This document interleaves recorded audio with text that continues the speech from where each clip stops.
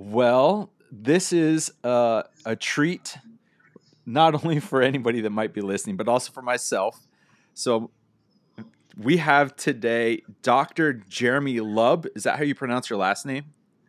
It's hard, man. The vowels are all wrong. I've been in the States 30 years. It's never been said right. So it's Really? okay. If you think of it as Libuh, it's closer. So it's Libba. So yeah, and I look like a Jeremy, but it's all over the map. So I'm used to just being called twin. But yeah, Jerome Libba is the way it goes, man. But don't worry about the Jerome? last. Everybody looks at the vowels and it just gets thrown off, man. My Oh, entire high school experience in Tennessee and North Georgia, I was just known as Luby or Twin. So I'm oh easy. wow. Yeah. Well, I actually think Jerome is a more unique take, anyways. Yeah. Well, the funny thing is, man, most people, especially being in Atlanta, when they meet me, they're like, "Are you sure it's not Jeremy?" And I go, "Yeah, because Jerome is a traditionally black name. So it's not a very Oh, common thing. There's some closet Jeromes, like Jerry Seinfeld. He's a Jerome, but most people don't know that. I did He just not goes know by that. Jerry. Okay, Yeah. So yeah, that's man. fun. But thank you for having me, man. What a gift to be with you and be in the space. I'm looking forward to it. Nerding out. Yes, sir. Well, I actually have written down here. I wrote down a few questions for you. I was a huge fan of Whole Identity. I think, honestly, I first saw the book because I saw a picture of Richard Rohr holding a copy of it. And I was like, Yeah. oh, there's another Enneagram book I don't know about. And as a five, I've already read about 10 or 11 books on it. And so I, I kind of need to find something that says a new take on it. And your Yeah. take on it being a whole identity thing was fascinating. That was so cool.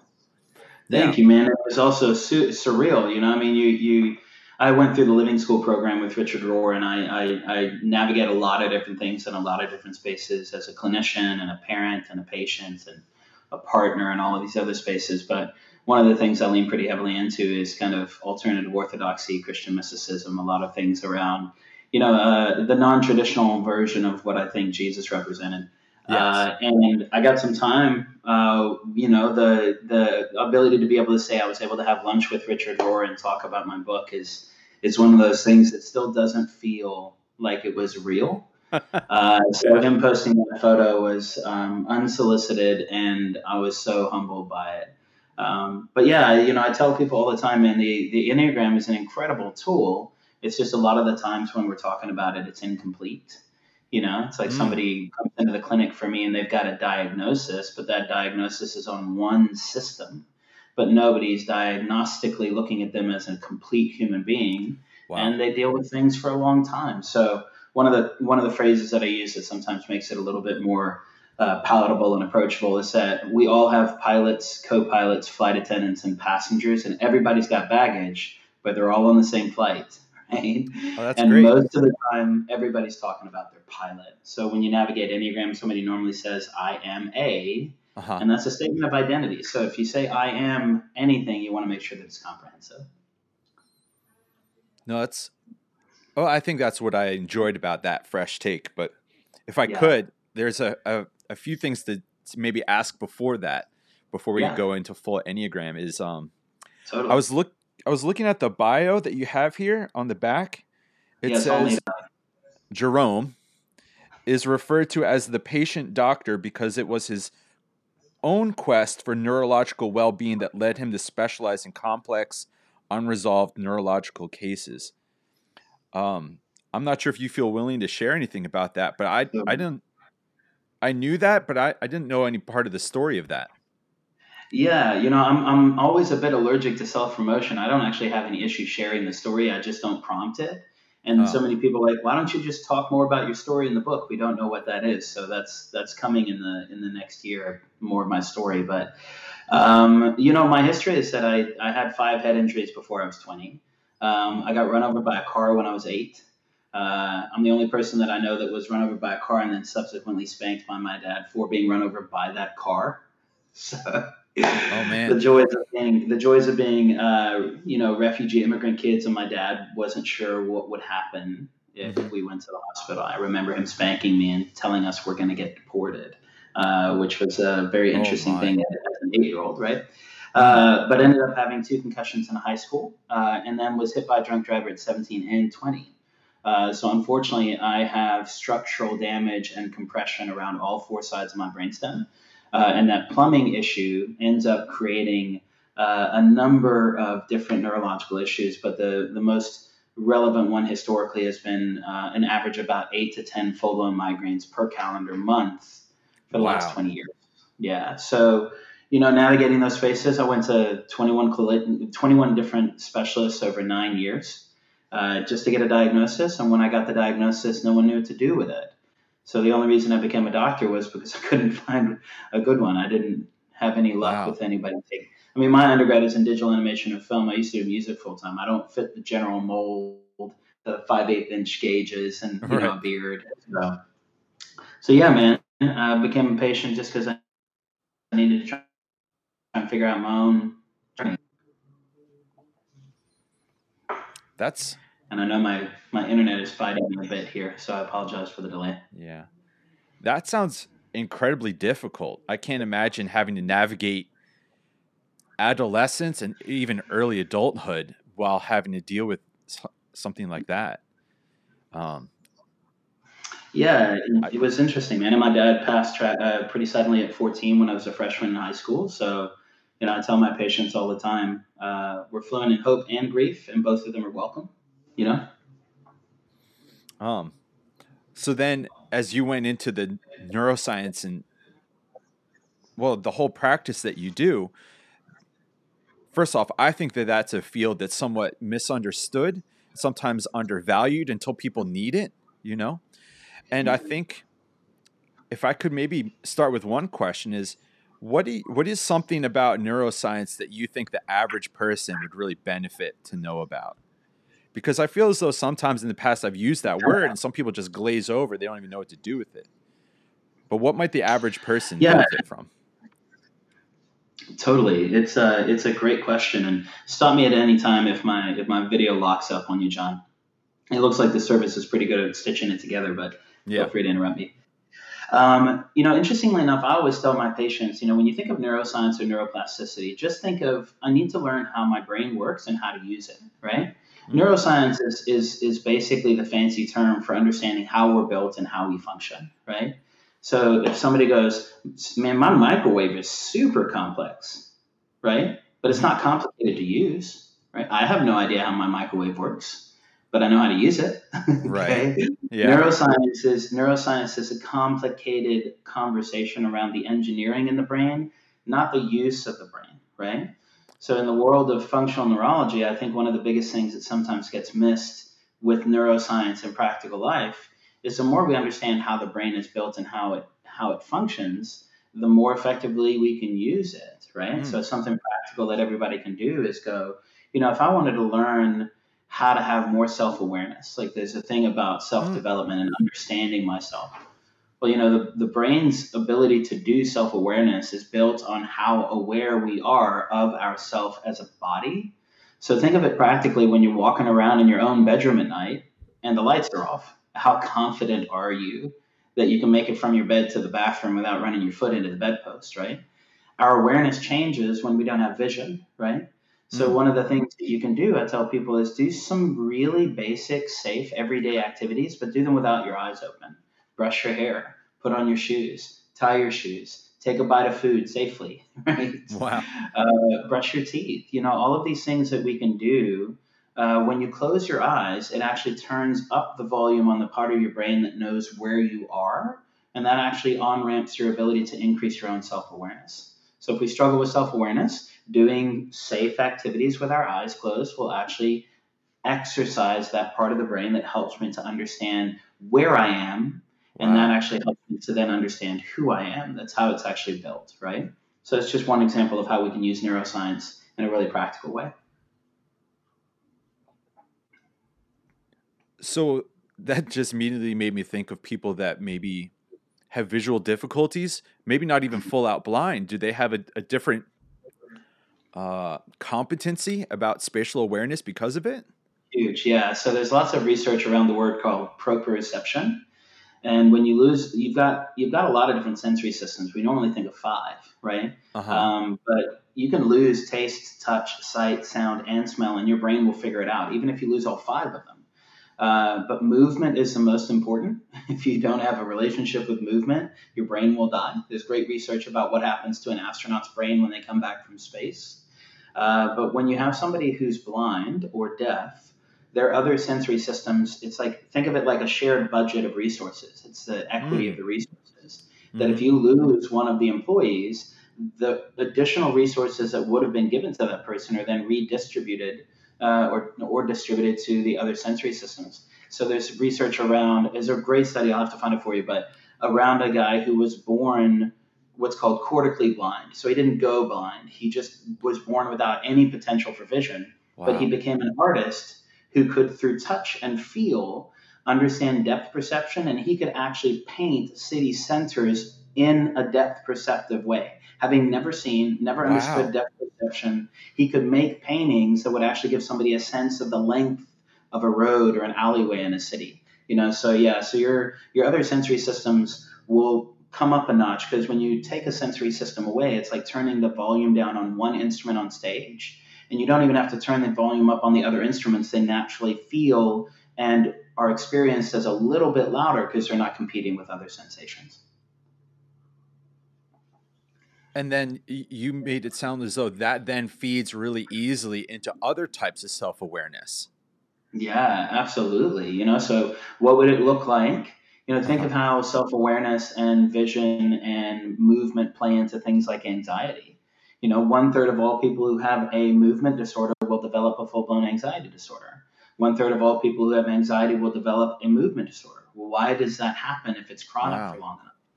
Well, think about the basics. Like I said, walking around in your room with the lights off and you're a little less confident. But Mm. think about walking down a set of stairs that you've walked down 100 times, 1,000 times, and you miss that last step.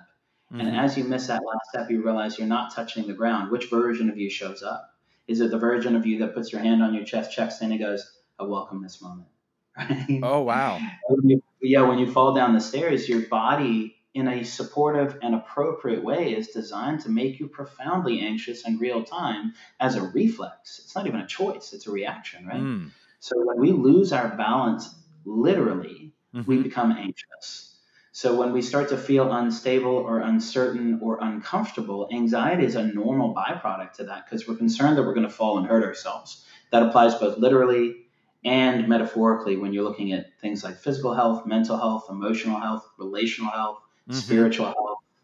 If I don't feel like the ground that I'm walking on or the foundation that I have, think of the number of people over the last decade that have started to try to understand that maybe the foundation that they have relationally or spiritually about what they believe isn't solid anymore. Mm-hmm. Anxiety as a byproduct to that experience is super normal. It's actually appropriate, Mm. because if we lose our balance, we become anxious. It's whether or not we stay anxious once we become stable again, and how we find stability that changes. So you can take a practical, like losing your balance physically, Mm-hmm. and apply that process to what happens when you lose your foundation or your stability or your concrete understanding metaphorically. Oh, that's fascinating.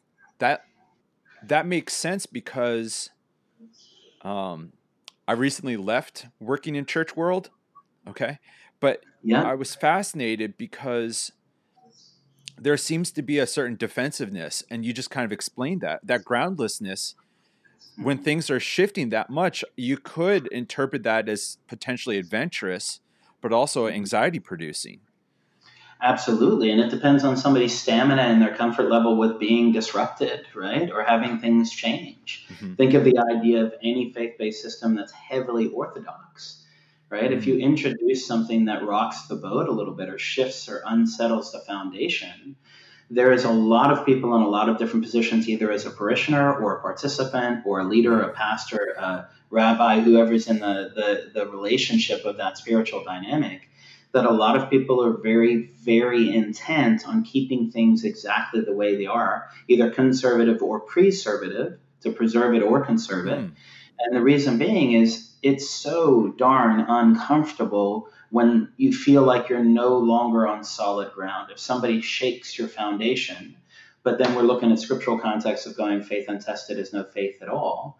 But then the reality is some people realize that if I feel unstable or somebody questions the stability and the concreteness of my belief, that is too provocative.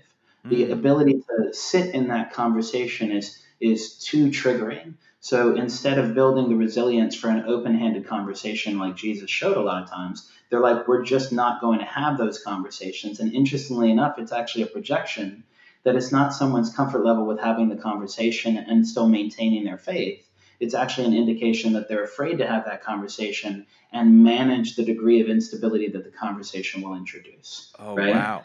Yeah, so it's a really interesting thing of, why is it that when you try to have a countercultural conversation, Hmm. it's met as disagreement rather than discourse. And I think this is a thing with the nuance in what we do in the world of clinic and human care and self-care and spiritual care and all of the health aspects is you can't really grow and you can't really exercise your faith without breaking a sweat, getting a little uncomfortable, and probably getting a little sore. But we Yeah. live in a world where understanding discomfort is not the same thing as trauma, is not something that we're often taught. And they're very different, right? I I could go in a million different directions with questions now. You know, my parents did a great job of instilling a growth mindset in my brother and I growing up. And you referenced the word stability there and how so many people feel anxious when that stability is taken away. And Yeah. I think about the word stability sometimes in connection to resiliency. That Mm. actually one of the best things we can do is find a way to build our resiliency rather than hold on to stability at all costs. Is that anywhere 100%. close to something good? It is. It's incredibly good, and it's interesting. And you can go from a spiritual conversation, a brain-based conversation, an enneagrammatic conversation, and there's words for each kind of aspect of how somebody shows up. But stability connects really, really significantly from a mental health process, from a thought process to six. Mm-hmm. So stability mentally is six, stability physically is nine, but then stability in terms of goal setting and being able to maintain that idea of what you're pursuing is actually three. So there's a couple of different ways to look at it. But stability as a whole, yeah, I mean, your relationship with resilience is realistically your ability to metabolize being unstable, right? So the definition that I communicate to patients is resilience by definition is knowing the difference between discomfort and trauma as quickly as possible. The And the difference difference between between discomfort discomfort and trauma. and trauma. Okay. And the difference between discomfort and trauma is the length of time for recovery, right? So if I go into the gym and I do a workout and I'm sore for 3 days, I'm uncomfortable. I'm not traumatized. If I'm Mm. sore for a week, I might have overdone it. If I'm sore for 2 weeks, I've hurt myself. If I'm sore for 4 weeks, I've injured myself, right? If I'm sore for 3 months, I've traumatized my body. There's very different things Wow. between being uncomfortable, being in pain, having an injury, and being traumatized. Those are different things. But case in point, not saying that anything has happened unique in the last 2 years that turned the entire planet into a pineapple upside down cake. But Uh-huh. one of the things that you can look at is one of the phrases. There's a couple of different phrases that I give people to think through. And one of them is to ask yourself, am I unsafe or am I uncomfortable? Because being unsafe is a life threatening situation. And most of the time, if we don't recognize that we're uncomfortable versus unsafe, our brain and our body appropriately move us into a space where we think and Mm. experience that encounter as life threatening, as a potential trauma. And what we're not realizing is that at the end of the day, if we reflect on it and ask ourselves a hard question, because we have to do hard things in order to grow. You don't go into the gym, do a workout, and leave and not having broken a sweat or feeling sore. If you do an exercise that didn't break a sweat and didn't leave you a little bit sore, it didn't do anything for you, right? Mm. So when we're trying to figure out how to navigate hard spaces, one of the really helpful things to do is to start with, based on my current understanding.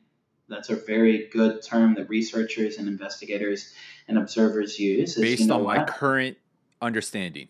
Okay. Yeah, because you know what? A researcher can spend, and it's another topic for another thing, but I think the people who have the most incredible sustainable, concrete faith are actually researchers, they're scientists. Because they can spend 40 years believing in something, and when their research and their answers factually, statistically, and evidentially prove them wrong, it increases their faith in the process. It doesn't kill it, right? Wow. So we could learn a lot on what it looks like to get our answer, and the answer not be what we wanted. Yeah. But one of the phrases that I use when we're trying to say, based on my current understanding, is to ask yourself the hard question: is my way of life being threatened, or is my actual life being threatened? Because if your way of life is being threatened and you don't identify that, you are going to react, not respond, but react as if your life is in danger. So if a black person gets pulled over in a car and they are concerned that their way of life is being threatened, that's not accurate.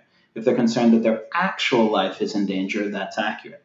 If a white person gets pulled over, their way of life for wherever they're headed to is probably in danger. Very few white people get pulled over and think their actual life is in danger. Both of them are appropriate to that person's confirmation bias and their lived experience. Right. But it gives me an opportunity to sit back and go, I don't start by saying the way that you feel and the way that you experience the world is incorrect.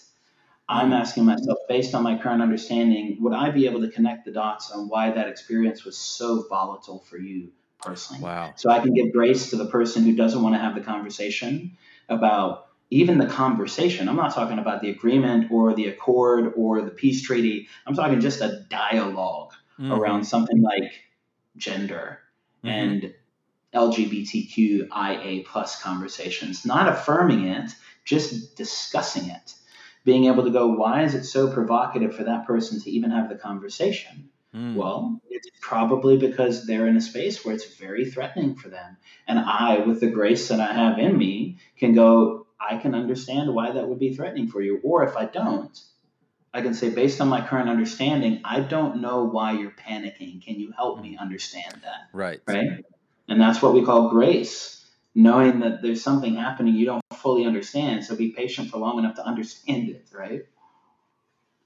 And that also leads me to think of that word compassion, because I think it breaks down calm meaning with and passio suffer. Compassion is learning to suffer with other people, I guess in your terminology just now, through their discomfort or even in their trauma. Absolutely, because the brain is processing that experience as suffering, right? I have 3 kids that are 6 and under.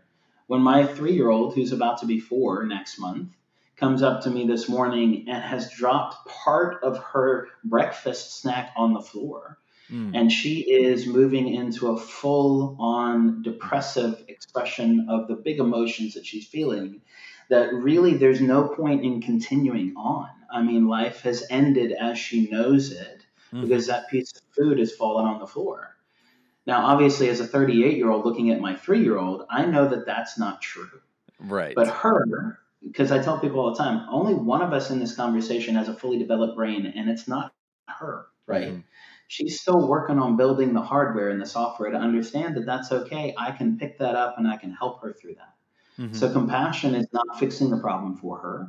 Compassion is not dismissing what she's experiencing. Compassion is recognizing and being with her as she suffers through that thing, because for her right now it is very hard. And you know what? In 8 seconds, it may not be anymore. But in the moment where it hurts for her, I don't fix it or dismiss it. And that's the difference with somebody moving in compassion.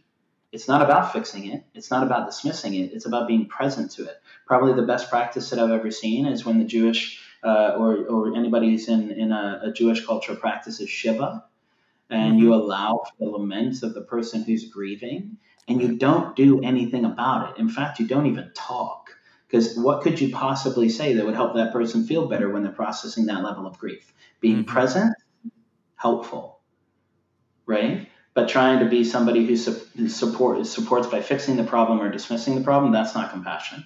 That's a completely different experience.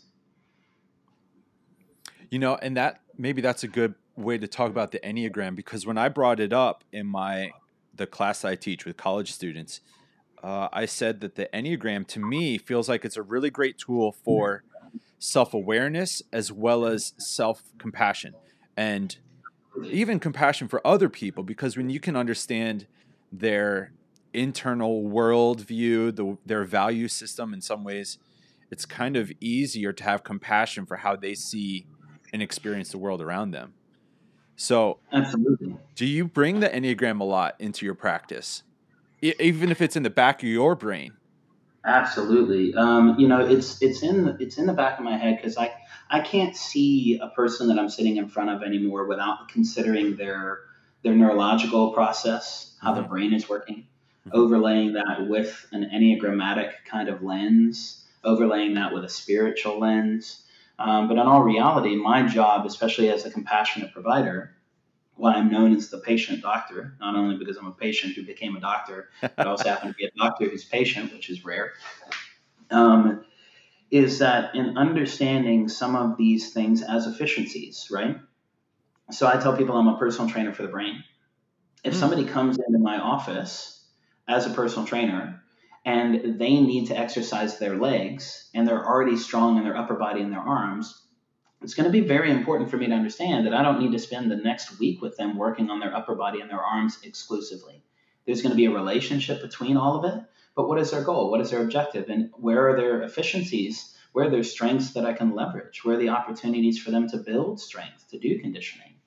So if we think about that from an Enneagram standpoint, when I have a patient in front of me and they have a history of physical or sexual trauma, for instance, and I'm 6'2", 280 male, and I'm in the office, Wow. understanding their relationship with physical presence, with assertive energy, with intimidating body language, or even with just sheer size or male presence as a gender, being aware of their bias to move away from certain types of energy or language or engagement or speed. I can do that through a neurological lens by saying, hey, you're a bit allergic to adrenaline. You're a bit allergic to your heart rate going up. You're a bit allergic to the sensation of another body in the room with you. It feels intimidating just by presence. That also happens to correlate with these parts of the brain. That also happens to correlate with these parts of the Enneagram. So instead of avoiding them entirely, what does it look like to give you an interaction with it that is safe and approachable, that is going to end up creating a bit of discomfort, but not introduce trauma or re-traumatize? Because what most folks are asking for is not for me to avoid their weaknesses. It's asking for an effective and realistic strategy to develop some stamina in that area so it's not so triggering so often, right? And I can do that through brain language, Enneagram language, neuropsych language. We can do it through spiritual language. It's a case of finding the translation tool that works for them. Because I tell everybody all the time, the Enneagram is just a diagnostic. It's not a diagnosis, right? When I work with somebody, my case history is their story. I just need to know their story. The exam and the diagnostics give me some objective understanding, the Enneagram being one of those tools. Wow. And then how I actually navigate intervention and clinical intuition and clinical acumen and application, that's the workout, right? So what's your story? What do we understand in terms of how you objectively function and what's involved in the equation? And then what do we do in terms of a workout? And then we look at all of that and go, you know what? It's not a case of if, but when. We're going to have to course correct. Let's be aware of that. Let's move through that. I've heard it put that the Enneagram is a helpful, I guess you could say, a wisdom tradition. It's been handed down. There's different interpretations of it.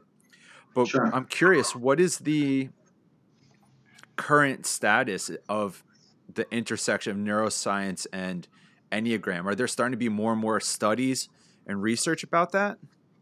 There is some. It's not a ton, right? Yeah. I mean, the book that I released was the first one on the neuroscience of the Enneagram, or a brain-based model, arguing that we have all 9 numbers in every aspect of the Enneagram within us as a whole brain.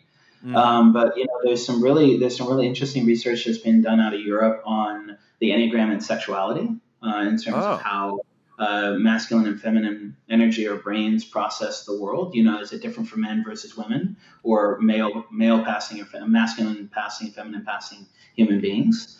And I think the reality is there's going to be more coming, but research around the Enneagram, I think, is a bit tough because there's no standardized methodology for it. There's no way Not to like the Big Five or something else.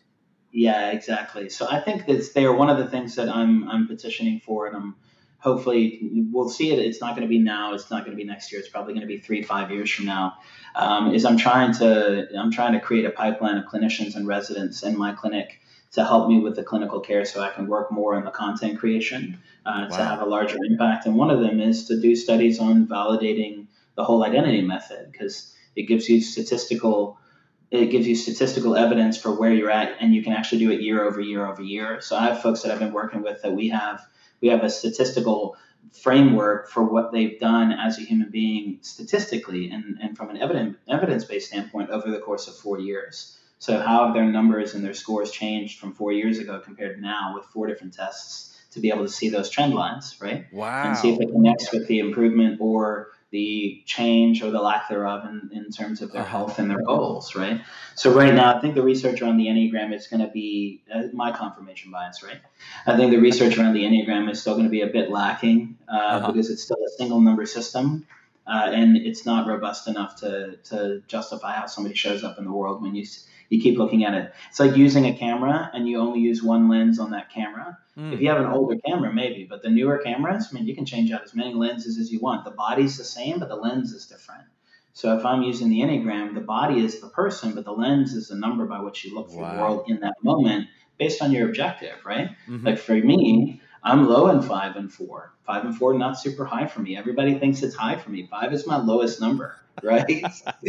So it's Okay. it's one of those things where when you understand application versus motivation, it's different, right? I'm Right. I'm motivated by the person, not the data. The data is a means to an end for me. But you stick me into a room where all I get to do is just gather information, but I don't have any feedback loop from another person or another body or another interaction, and you leave me there for an hour by myself, Yeah. I will start to get real uncomfortable, because I spent 9 months in the womb with another person. I don't have any context of being completely on my own, right? Right. Yeah. So it takes a lot of work. It's a big workout for me. A classic example, I always joke with folks, how you know you're low in 5 is, or high in 5, is what is your relationship with an owner's manual? You know what I think an owner's manual is? It's a waste of paper, right? But people who are high in 5, they're like, you're not actually going to put that together without the owner's manual. I'm like, I actually didn't find the owner's manual. I'm not sure if one was in the box. And somebody's like, there's always an owner's manual in the box, right? For me, I don't Wow. need it. I don't want it. It's too much information, right? So it's yeah. I think why, coming back to your original point, yeah, I think this is the case of where the research in the Enneagram is going to be Mm. much more likely if we start understanding, like, one basic question that I think would blow up or open up the Enneagram tremendously is being able to understand the trauma linked to your lowest number, or the inefficiency and fear linked to your lowest number, and why Wow. you avoid that. Why are we avoiding our lowest number, right? Oh, wow. Does anybody know? Like, I've never met a single person when I asked them, "Do you know what your lowest number is and why?" that could answer that question. I think if we could answer that question and we could understand the concept of how we function as human beings, Mm-hmm. we would settle more arguments, more debates, and also move towards a healthier version of ourselves, our families, our communities, and the world as a whole, if we actually understand what it is that we're running away from in the Mm-hmm. lowest spaces, right? That's the actual shadow work. That's the actual That's the trauma shadow work. stuff. Yeah.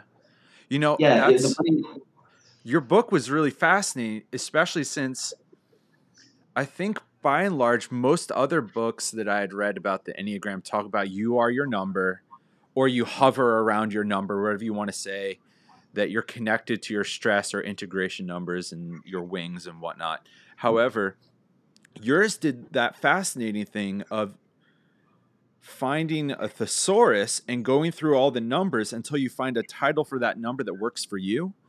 And I thought what absolutely.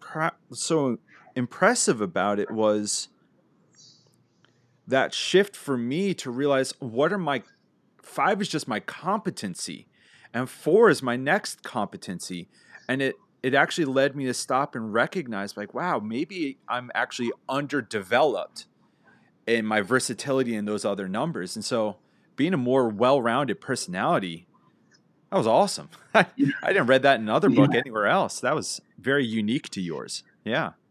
I appreciate it. Yeah, and that's the thing of helping folks understand. I mean, through a lifetime of experiences, you've developed efficiencies in certain areas, just like fluencies, right? Like I joke with folks, I immigrated to Knoxville, Tennessee in 1990 from Congo and Zaire. Born in South Africa to Zimbabwean parents. My mom was born in England but raised in Rhodesia, which became Zimbabwe. I've lived in 5 countries, 13 states, and went to 11 schools before I graduated high school. Right? I spoke 3 languages when I came to the country. My dad spoke 13. So if somebody asked me, where are you from? How do I possibly answer that? Yeah. Right? I can tell you I'm from Earth. I can tell you that much for sure. Confidently, I can tell you I'm an Earthling, right? And the reason I say that is based on the situation and the circumstances of my life, I have the capacity and also the permission and also the agency to move if I realize that I live on the planet, right? So if I'm in an Enneagram global experience as a human being and I have been raised, live, and most of the people that I know have been born and raised in a particular town, then yeah, we all speak the same language. And for most of us, we will stay in the town that we were raised in. But what happens if you move and you go to a different place and you don't speak that language? You're either going to learn that language, you're going to stumble your way through, you're going to get a translation guide, either a literal one or a person. And we have to figure out how to speak these other languages. And whatever you're most efficient in, whatever we normally call our type, is the most second nature default language that we use to move through the world. It's just what our fluency is, right? I can't go to a Mexican restaurant and order my meal in Spanish fluently, but both my twin brother and my older brother can. They speak Spanish fluently, right? Because they learned it. But that wasn't our first language. So I think your type is just your first language or your most efficient language that you use to move through the world. But being able to speak any of the other types or subtypes or instincts or centers, you wanna be a whole person, and a whole person. And here's the thing: the cool thing is you can live in the same town your whole life and have an incredible life. I think knowing your type and only your type gives you the highest probability of being a healthy person if you stay in that space. But if you intend to travel or interact with other people, it's probably going to be helpful to learn some other dialects. That's a very helpful analogy. As I was thinking about it, I think I heard it put, and you actually could probably correct me if I'm wrong. I heard it put that it's usually new people, places, and new problems are usually what cause our brains to make new connections, because the old pathways, they don't necessarily work when you meet new people, places, or problems. And so it's so fascinating when people would go on pilgrimages, they would come back a different person, but actually their neurology just completely changed. Completely changed, because if you take all of the literal aspects of who we are, physically, mentally, emotionally, relationally, and spiritually, and think of it through the lens of learning to ride a bike. Okay. When you first learn to ride a bike, unless you get lucky, okay, when you learn to ride a bike, that junk is clumsy. Learning to walk is clumsy. Okay. Walking technically is nothing more than a controlled series of falls, and so is everything else in life, right? We just get so familiar with it that we end up forgetting that we're doing it. I had a patient in here yesterday who had a brain tumor removed 9 years ago. It was supposed to be a standard procedure. He came out of it as a quadriplegic. And he's in my office 9 years later trying to see if he can walk again, right? When you're 36 and you're learning to walk again, it's clumsy. So why I say that is when you're in these spaces that you are in a place that is so familiar, that it's so second nature, it goes from a conscious experience to autopilot. 95 to 97% of what happens to us on a daily basis is unconscious, subconscious, autopilot processing, right? It's not that we use 3 to 5% of our brain, it's that we're only aware of 3 to 5% of what happens during the day, right? That's a completely different experience, right? And think about it, from a corporate structure in a company, how much statistically can a CEO be present to that's happening in the entire organization? Absolutely. Yeah. Steve Jobs didn't go down and watch every iPhone being built. Elon Musk doesn't go down and watch every car being built. He did for a period of time when he was really trying to motivate people, but that's a different energy.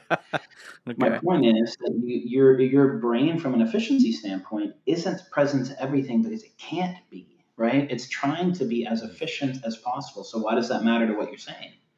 If I'm in the same environment all the time, doing the same thing all the time, it's not just that it becomes familiar It's that it becomes something that I lose awareness of entirely. Think of what happens when your leg is still for long enough in the same position, in the same spot, in the Mm-hmm. same activity.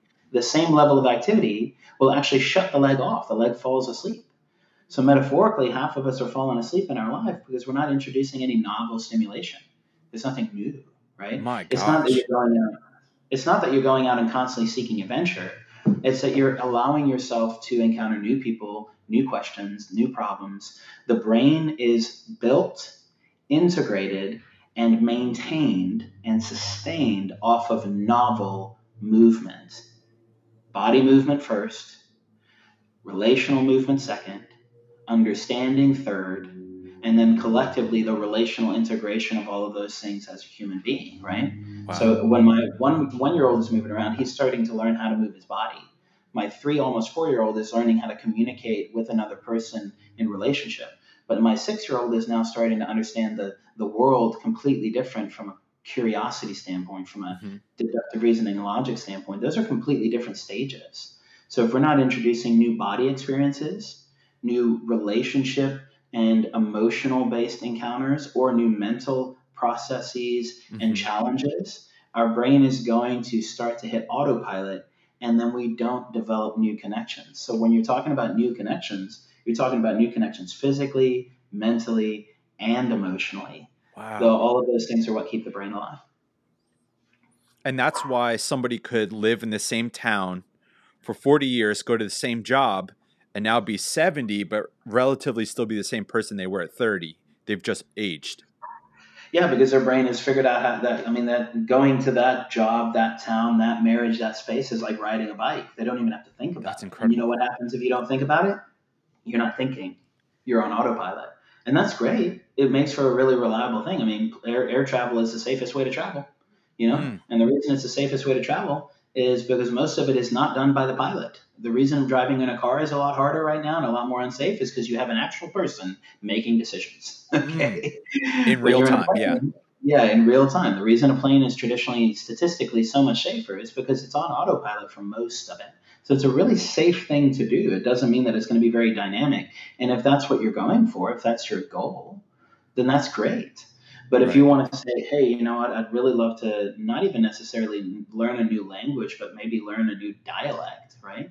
Think about it. Right. Did you say you're east of Philly or West Philly? Just west of Philly. So you're West Philadelphia, where you're born and raised? I'm so sorry. No. I couldn't pass it up. I couldn't pass it up. But if you're in West Philadelphia or west of Philadelphia, and I'm in Atlanta, and I go an hour and a half north to North Georgia, folks are going to start sounding a little bit different up in the North Georgia Hmm. parts of the world. You know what I'm saying? They don't Hmm. sound the same as when down here in Atlanta. Now, everybody's talking English. But if you go up to New York, right, and everybody's got them hard consonants, it's still English. It's a completely different That's dialect, right. right? So what I'm saying is it's not necessarily something where you have to learn a new language, but maybe encountering a slightly different experience or community. It's there's still plenty of ways to do it, because if I take people who've never been on a plane and never traveled outside of their town, and I put them on a plane and I drop them into a developing country that doesn't speak their language, that's too big of an ask. But to Mm. ask them to travel 10 miles out of town and go to somewhere they've never been and just buy groceries, that might Mm. be a start. That might Wow. be interesting to do, right? It's just like a workout and just like therapy. It has to be done in the appropriate intensity, the appropriate frequency, and the appropriate duration, which means how strong is the experience, how often is it happening, and how Hmm. long does it last for. If we can find the right amount, then we can actually see what's a healthy level of development. But the first thing is we got to be aware, and then we have to desire that for some reason, Mm. because it's got to be relevant to what we're pursuing as a life giving opportunity, right? So it's like one last thing I'll say quick, and I appreciate your patience in letting me belabor this, but it's one of the reasons that I was telling people neurologically, I completely disagree with the name stress and growth path or integration and disintegration lines. Neurologically, it doesn't work. Neuropsychologically, it doesn't work. Because in order to grow a muscle, you have to put that muscle under a significant stress load. The stress path is a growth path. The The stress growth path path is is a growth path. Okay. and the growth path is dependent on stress. They are both. It's not an either or. In order to grow, you have to be stressed. If you're stressed, Oh, there's an opportunity for growth. It's both. They're two-way streets, yeah. right? So most of the time when now some of the teachers are starting to teach on it, but understanding that stress doesn't mean avoid. Stress Mm. means be aware of how you engage in it, and then there's a huge opportunity to engage it, but just Mm-hmm. be conscientious it's going to cost you more because you're not efficient at it yet. It's actually what they're Right. trying to say. Like for me, high and two, I don't look at four as my growth and eight as my stress. I look at both of them as ways that I become more mature or I Mm-hmm. show up immature, right? So if I'm responding immaturely as a two, I'm going to pull in immature responses from four and eight at the same time. But if I'm responding in a mature way as a Mm. two, I'm going to pull in four and eight in mature ways at the same time. They're two-way streets that are more tied to your state and stage of maturity than they are about the appropriateness or the inappropriateness of Oh, stress or that's growth. really good. Yeah, Um, I have one last question, if you don't mind. You I already don't mind. answered one of them that I had written down, which was I had written down what is something about if you had unlimited funds, what would you want to explore? And you kind of did in the next 3 to 5 years, Yeah, right? yeah, I can tell you. I add to it. I'm building a 5-tier curriculum that moves from people who've never heard of functional neurology or the Enneagram, or and just starting with how do I understand myself, right? All the Mm. way up to a 5th tier PhD level. So the 5 tiers, in a layman's terms, are first how to understand yourself, second how to take care of yourself, third is how to take care of other people, fourth is how to train other people to take care of other people Oh who have wow. taken care of themselves and understood themselves. And then the 5th tier is how to treat all of those people. So it moves through in terms Wow. of the credentialing and the capacity, because I have plenty of anecdotal, non-research, evidence-based experiences as of yet, for how you can apply these strategies in clinical settings to incredible success and incredible degrees. So for me, if I had all the money and all the time in the world, I'd finish the curriculum because everything's inside the curriculum. But it's in process at the moment, so we'll see. I'll get it. That sounds Yeah, exciting, man. That's got to yeah, be nice to actually be creative with the things that you've been learning too. it To, is. And this is why I tell people the thing that's been so helpful for me is to know who my pilots are. The people who are in the cockpit for me, my pilot is two, but my two co-pilots are six and three. Those are very, very high for me. So three wow. being really goal oriented and trying to succeed and create, because threes are motivated by creativity. It's not a 4-piece; it's a 3-piece. It's different. And I can explain that because I know you got a lot of four in you, but it's very different. And when you Uh-huh. understand the difference, it's very important. Okay. But creativity is important for me. I'm heart focused. My highest sensor is heart. I lead with two, and three is a co-pilot. But then six is in there, even a little bit stronger than three, going, let's make a plan, let's make a strategy, Yeah. let's look to the future. And I Mm-hmm. have to be really aware that those are both skills and also dangers for me, because my two can get overwhelmed in how I care for Mm. others. So self care is something I have to be really intentional about. Mm-hmm. My six can get very anxious and start to worry about the forecast in the future, and I Mm-hmm. have to be present. And then the three can constantly feel like I'm failing, even though I know I'm succeeding, but I Mm. don't feel like I am a success. So I have to Absolutely. reframe all of that. So the two, six, and three together help me to understand who's in the cockpit and who's in the driver's seat. So those things can there. But I'll tell you quick. The reason there's a difference between 3 and 4 for creativity Mm-hmm. is the root word for creativity is create. Fours are constantly creating internally. Their imagination is running wild. Their experience with um, developing this interior world. There's no shortage of what is being manifested internally in a four, but for them to create it and actually birth it into the world requires three. So you got to Oh. realize four is the gestation space. That's where the Okay. pregnancy is. The Uh-huh. delivery is in three. So if you see most artists, how many artists, it's a classic phrase of how many artists have died with their music or their art inside them, right? Mm-hmm. That's because if you're a four that doesn't produce something, doesn't Oh create wow. something, then you are a four with a five wing. You're thinking about what you feel all the time, but that doesn't mean you're doing anything with it. To actually create it and produce it as a benchmark by which you can be graded and assessed as successful or not, you have to achieve what's inside you. You have to Wow. produce it, right? So the creativity is actually the three, because the three can't live in the world without being weighed and measured by what they've given you. It's also Mm. their sleight of hand, their magic trick, that if you look at what they make, you won't look at them. So you can judge what they did rather than who they are. And that's very Wow. different. Four wants you to judge who they are. In fact, they're so fluent in it, they've got to take a step back from constantly assessing the value of themselves. That's not how a three works. The three is trying to create something so they can distract you. So a little bit different. Four is imagination, three is creativity, two different things. You caused problems for me right there. You have to rethink a number of things. Of course, Yeah, that would be a 5 thing to say. I have to go rethink yeah, some things too. I appreciate that. But for anybody who's listening, the way that I think through this, just so you know, is I love the narrative tradition and a lot of traditions in the Enneagram. I Mm-hmm. combine all of those. Uh-huh. But from the practical of going, how do I know my lowest number and what are you talking about with this? I actually recommend the two tests on the Enneagram Institute, the RHETI, RHETI, and the IBQ. If you have those and you move back from thinking I am this type or this is my instinct globally, and Mm-hmm. you just go, those are the people that are in the driver's seat or those are the pilots, then you can see all of the other passengers. And Oh, wow. the lowest numbers are the ones that are the most hesitant or the most restricted from being given the opportunity to be in the driver's seat or the cockpit. Gotcha. Those numbers are pretty, after doing this for 10 years with that particular test, the Right. statistical reliability of it is pretty darn high when you look at all of the information as who you are, not just the top Gotcha. number. Yeah, that's the Riso Hudson one. That one looks really good to me. Listen, I Absolutely. want to be respectful of your time. Yeah. This was a real joy for me. I really appreciate it, man. If I ever make it Yeah, down to Atlanta, I'd be happy to buy you a coffee or something. Um, 100%, man. I'm all absolutely. down. I'm all up for that. Okay. Absolutely. And did I get all your questions, John? I want to make sure that. Well, yeah. I mean, Okay. it's good enough. There's That's more than all good. enough. Hey, And you know man. what? When you drop volume 2 of this, I'd Yeah, be super interested in having you again. All right. So let absolutely, me brother. say, I have a great appreciate day. it. All right. Likewise, I appreciate the opportunity. All right. Thanks. Thanks so much.